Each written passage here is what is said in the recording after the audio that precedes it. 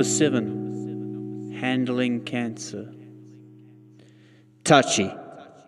Very touchy indeed. Cancer is one of those magic words that possess so much power, inflicting a sense of terror, melancholy, and hopelessness. With no reliable cure at hand, the suffering it forces upon our species is endless.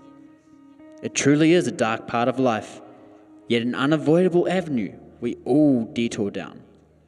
All of us? Yes. The chances that you will experience the plague of cancer is incredibly high, and I don't merely mean your physical chance. It's the chance that it will infect your frame of the world, altering it for the worst. I could argue that you would rather carry the burden yourself, an interesting argument to pose, and maybe illogical, but I would rather be consumed by the disease than to watch a loved one suffer its horrors.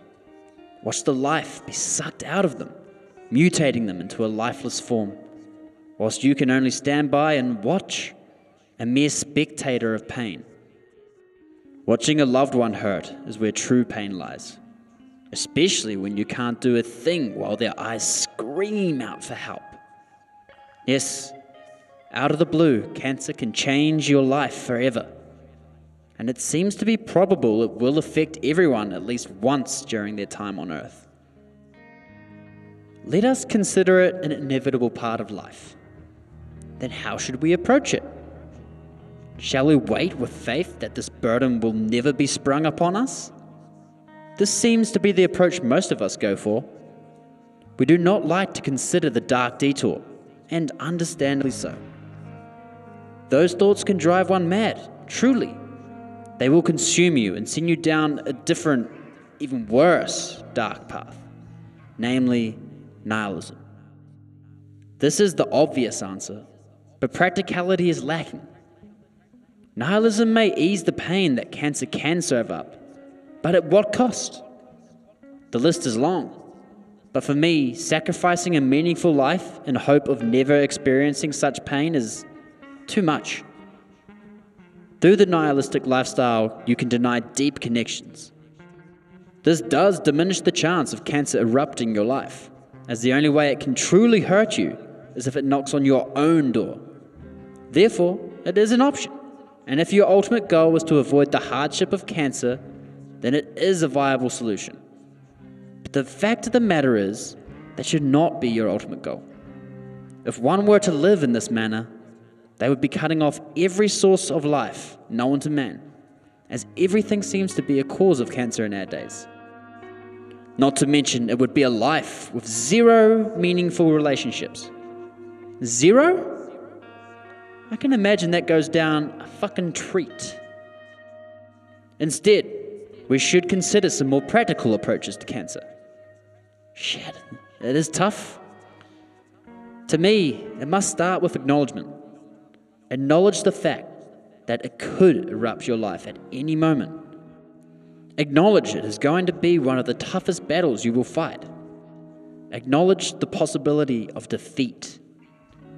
We must not live in a bubble and forthrightly deny these facts. If we do, then when cancer does strike and we are not prepared, the damage will be tenfold more catastrophic. Through acknowledgement, we can prepare to dodge the thrown daggers of cancer. This is just the first step, though. Next, visualize it. Just as with anything, visualizing something can make it easier. Look inside. Imagine your best friend being diagnosed with cancer. How are you going to act? It's hard. Impossible, some would say. But keep trying. Force yourself to imagine the worst. Your best mate rings you up. Fuck. I got some bad news, B. You're probably expecting something completely different from the spine-tingling bomb they're about to drop. What do you say when they drop it? Cut the shit. You both know how serious cancer is. Although there are more aggressive forms, so maybe discovering all the details is your first move. This way you can analyze the severity and plan your next move. Be wary though, You are no expert, so don't try and act like one. Don't tell them things you do not know. They need a friend right now more than anything. Consider how you would want them to act if the roles were reversed. Still tough, right? That God-forsaken future where you must suffer cancer is hard to visualize. You don't really know how you would want anyone to act. But why is this? It's because we don't think about it. Psychological preparation goes a long way. A long way.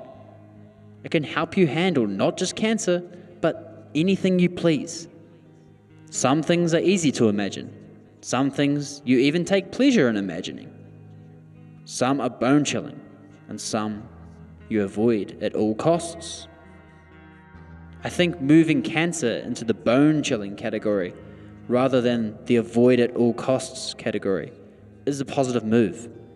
In fact, I believe the avoid at all costs cachet should probably be empty.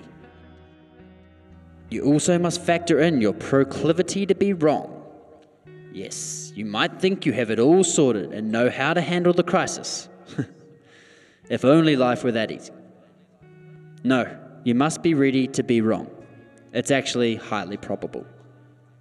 As soon as one starts to believe they have a perfect solution to the debacle of cancer, you can be sure they are not ready for it at all.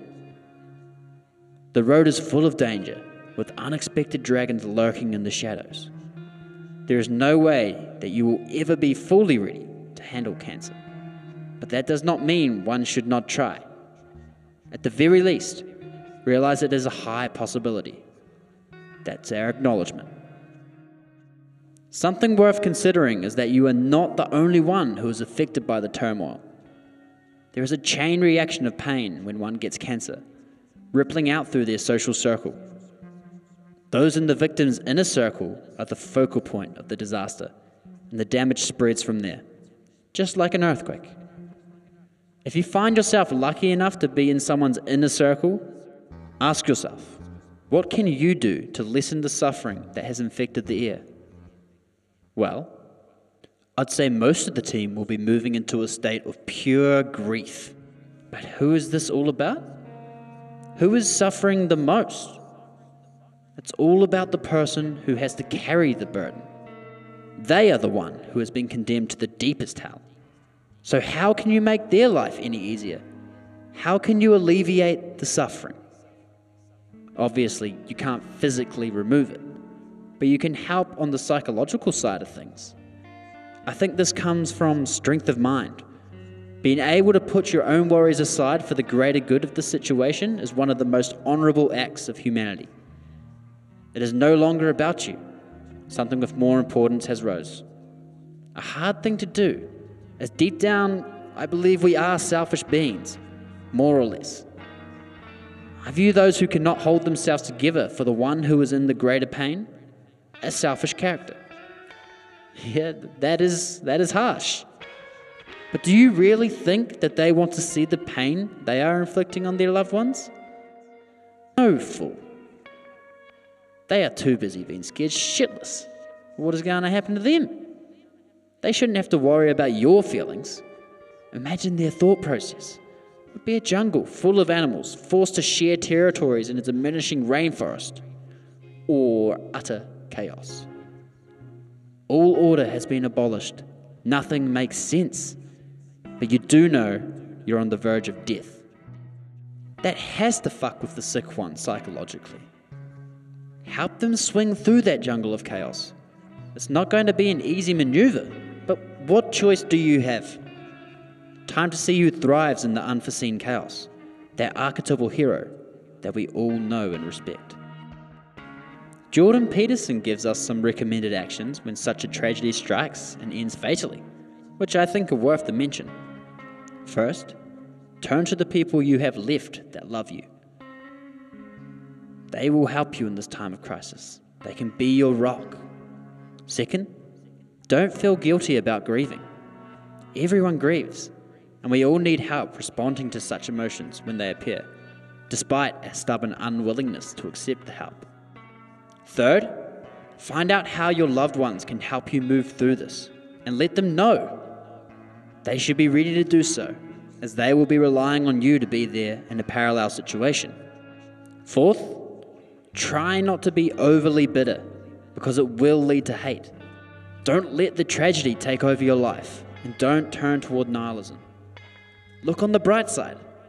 Clearly, that will be easier said than done. But for your own sake, you must find the light in the dark. And finally, give plenty of time for the wound to heal. Be aware, it may take you a year to be able to operate at a suitable level in society. You may never get over it, but you will learn to live with it. That is the key. You must try to move forward and get on with life despite the miserable situation. It will never be easy, but you are never alone. So make sure you don't isolate yourself, especially from your inner circle, as they will provide sanity. I don't know what else I can say about the horrors of cancer, but just be aware of its danger, but do not live in fear of it. Be that strong person that we all look up to, the one that can handle the impossible moment, the champion of chaos, the master of the crisis. Be that person. Want to be that person, for that could be the greatest gift you could ever offer.